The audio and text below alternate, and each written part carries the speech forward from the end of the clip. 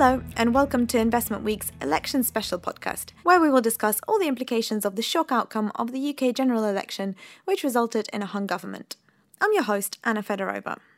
I am the news editor of Investment Week. Investment Week has been the premier publication serving professional investors in the UK since 1995.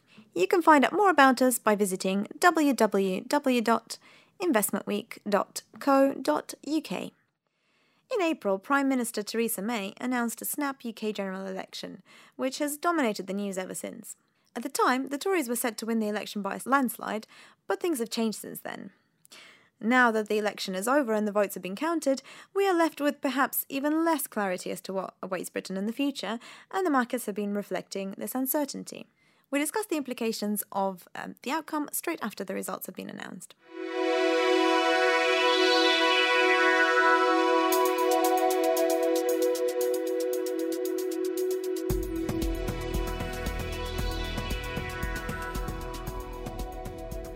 Joining me in the studio is JP Morgan Asset Management's Stephanie Flanders, Chief Market Strategist for the UK and Europe, to talk about the economic implications of the election outcome. So, Stephanie, firstly, we've seen sterling drop by around 2% in response to the news about a hung parliament this morning. So, do you believe there are further falls to come, or will we see the currency stabilise? Well, it's interesting because if you look back at where the currency was at the start of the campaign, it's actually a little higher than it was then.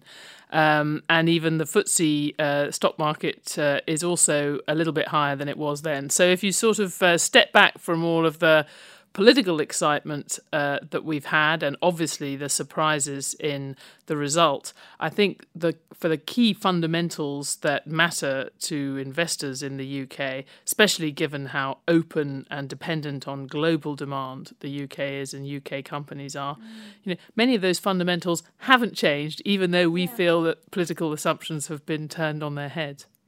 And of course, a key risk for facing Britain at the moment is what happens with the Brexit negotiations now that we've had this outcome. So some are saying this might suggest a softer Brexit. What are your thoughts?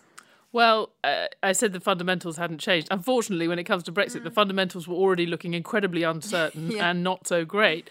And at some level, the uncertainty has clearly increased because you don't have a strong majority Conservative government that many were expecting.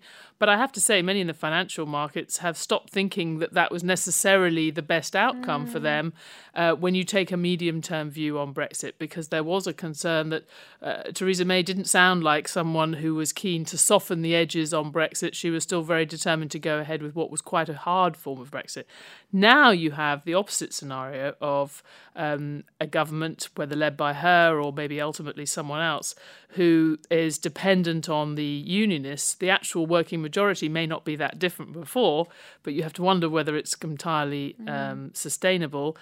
How will that affect Brexit? Well, I think it's too easy to say this will lead to a softer version of Brexit. It is true that the Democratic Unionists have wanted a softer Brexit when it comes to the border with Ireland, but traditionally they are a Eurosceptic party. Their instincts are very Eurosceptic. They supported Brexit. So the idea that we're automatically going to have a softer form of Brexit, I think, is slightly wishful thinking, especially when you think of all the people who now have the MPs, quite Eurosceptical Conservative MPs, who also have a bit more leverage when it comes to the government than they might have had before. So I suppose we're in for even more uncertainty in the coming months and ahead of the negotiations. In terms of the things that investors should be worried about, I know you've said, not much has changed, but what are the things on the horizon that investors should be mindful of? Well, I think if you look at the economy has clearly weakened in the last few months. Many people some optimists came into this year saying, well, the economists were wrong last year about what they said about the immediate impact of the referendum vote.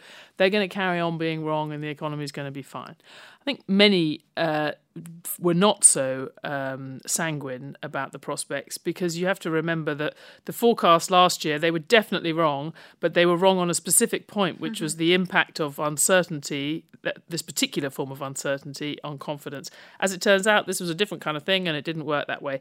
But The idea that the pound would fall and push up inflation, well, that still turned out to be true. The idea that higher inflation would cut into real wages and actually make the consumer feel poorer, well, that is clearly happening, and we're seeing that translate into lower consumer confidence and retail sales. So I think that the key thing to watch in the UK context will be the strength of the UK consumer and whether any softening on that side is offset by exports, because we do have our biggest trading partners now doing quite well, the Eurozone. As long as they are our biggest trading partners, we may benefit from the upturn in their fortunes. But as you know, the UK equity market is in itself not necessarily a good portrait of what's going on in the UK economy. The majority of revenues raised certainly by FTSE All-Share companies, the big companies that dominate the FTSE All-Share, are earned overseas. They may be helped by a weaker pound. They will be greatly affected by the global recovery and global commodity prices, almost independent of what happens with Brexit. The World Bank recently upgraded the growth outlook for the UK, but obviously all this uncertainty must weigh on that outlook. Yes, and for every forecast that's going up, there's a few that are going down. Absolutely. This week we actually had the OECD, the sort of developed economy think tank, came up with their 6-monthly forecast, and the UK was one of few countries who saw the forecast go down. And it was also striking in that report that the UK is the only country looking ahead to next year, certainly the only major developed economy, that's still going to be tightening its budget and taking demand out of the economy at a time when, many governments around the world are actually moving away from austerity and feeling able to be a bit more supportive with the budget. I think the Bank of England is very conscious that there is no fiscal relief coming for the economy next year. A lot of, for example, benefit changes that are going to take money out of the pockets of households. And that's perhaps why they've clearly not signalled any great desire to raise interest rates anytime soon, even though their own forecasts for the economy are relatively upbeat. You have to wonder whether they really believe them. Yeah. And what's your outlook then? Does the outcome of the election affect it at all? I don't think the outlook for the election is going to affect directly what the Bank of England does or how it sees its role in the next few months, nor is it really going to affect the sales of big UK companies, whether it's in China or in the US or Europe. But if there is a bit more uncertainty around Brexit, then obviously that might reaffirm the Bank of England in its feeling that it needs to be erring on the side of caution and keeping plenty of room for supporting the economy if we see continued weakening. I mean, it may be just that the weakening that we expected to see a little sooner was just delayed rather than postponed indefinitely. Thank you very much for your insight, Stephanie. Thank you. Now I'm joined by Steve Bareksa, Global CIO Equities at Allianz Global Investors. Thank you for joining me, Steve.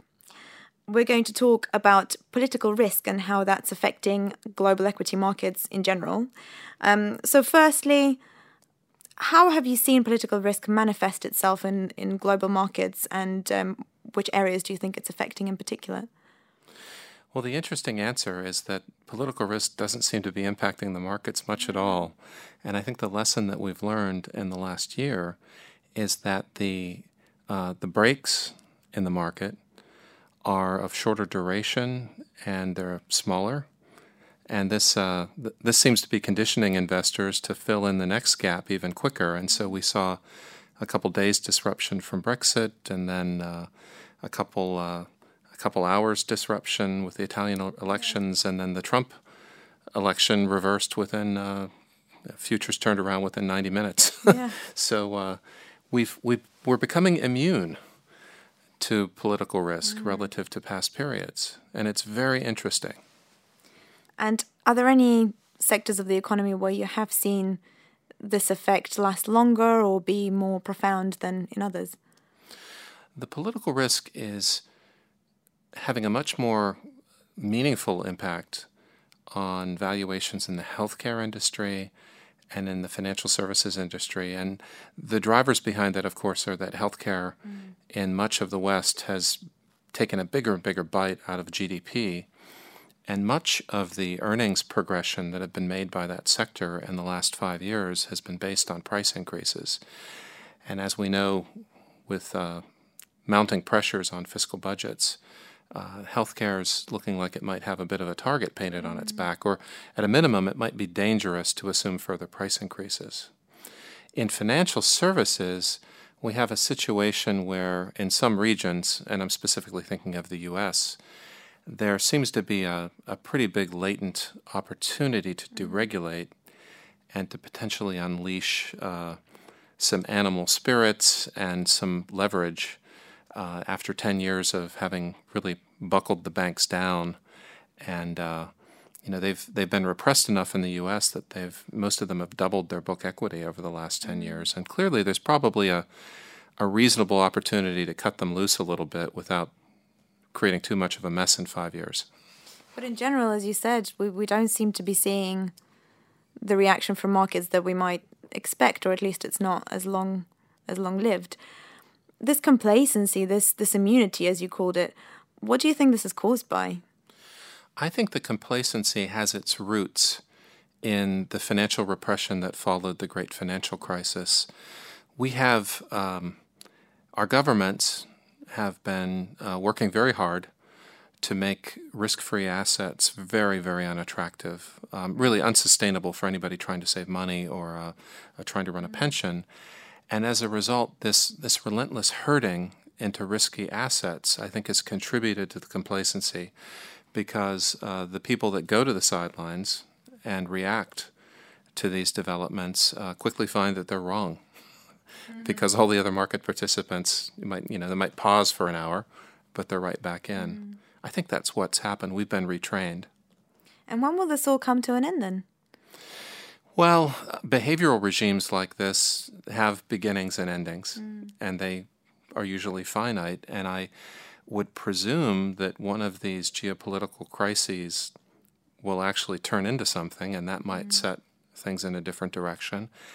And I suppose the other thing that could unravel would be a change in direction of the financial repression. In other words, as some of the governments began unwinding their balance sheets, you'd remove that artificial factor that helped set this up in the first place. And I guess we're beginning to see that, a little bit of that going on. A little bit of that is happening. And it's by no means a panic bell situation. I'm more coming at this from the standpoint of, boy, this is kind of weird. As you look at elections that are surprising here and there, with very little market impact. And from an investor's point of view, are there areas or specific stocks perhaps which aren't connected to this sort of political game that you would suggest maybe investors look at? Well, most stocks, of course, are highly correlated with markets, and therefore part and parcel of this whole discussion. I think the interesting thing as a stock picker is that with the world changing so much, there are a fair number of stocks where I would expect you would have idiosyncratic returns that will have little to do with how the market behaves. And I run a fund that focuses on these and tries to find controversies. When you have a situation like this with individual stocks that are at a crossroads where they might be able to double their business or disrupt another industry or whatnot, you have some degree of independence from this whole beta cycle, if you will. Yeah. Brilliant. Well, thank you very much for your time, Steve. Always a pleasure. Thank you. That's all we have time for today. We would love to hear your comments and ideas for future podcasts if there are any particular topics you would like us to cover. You can contact me via email at anna.fedorova@incisivemedia.com. Thank you for listening.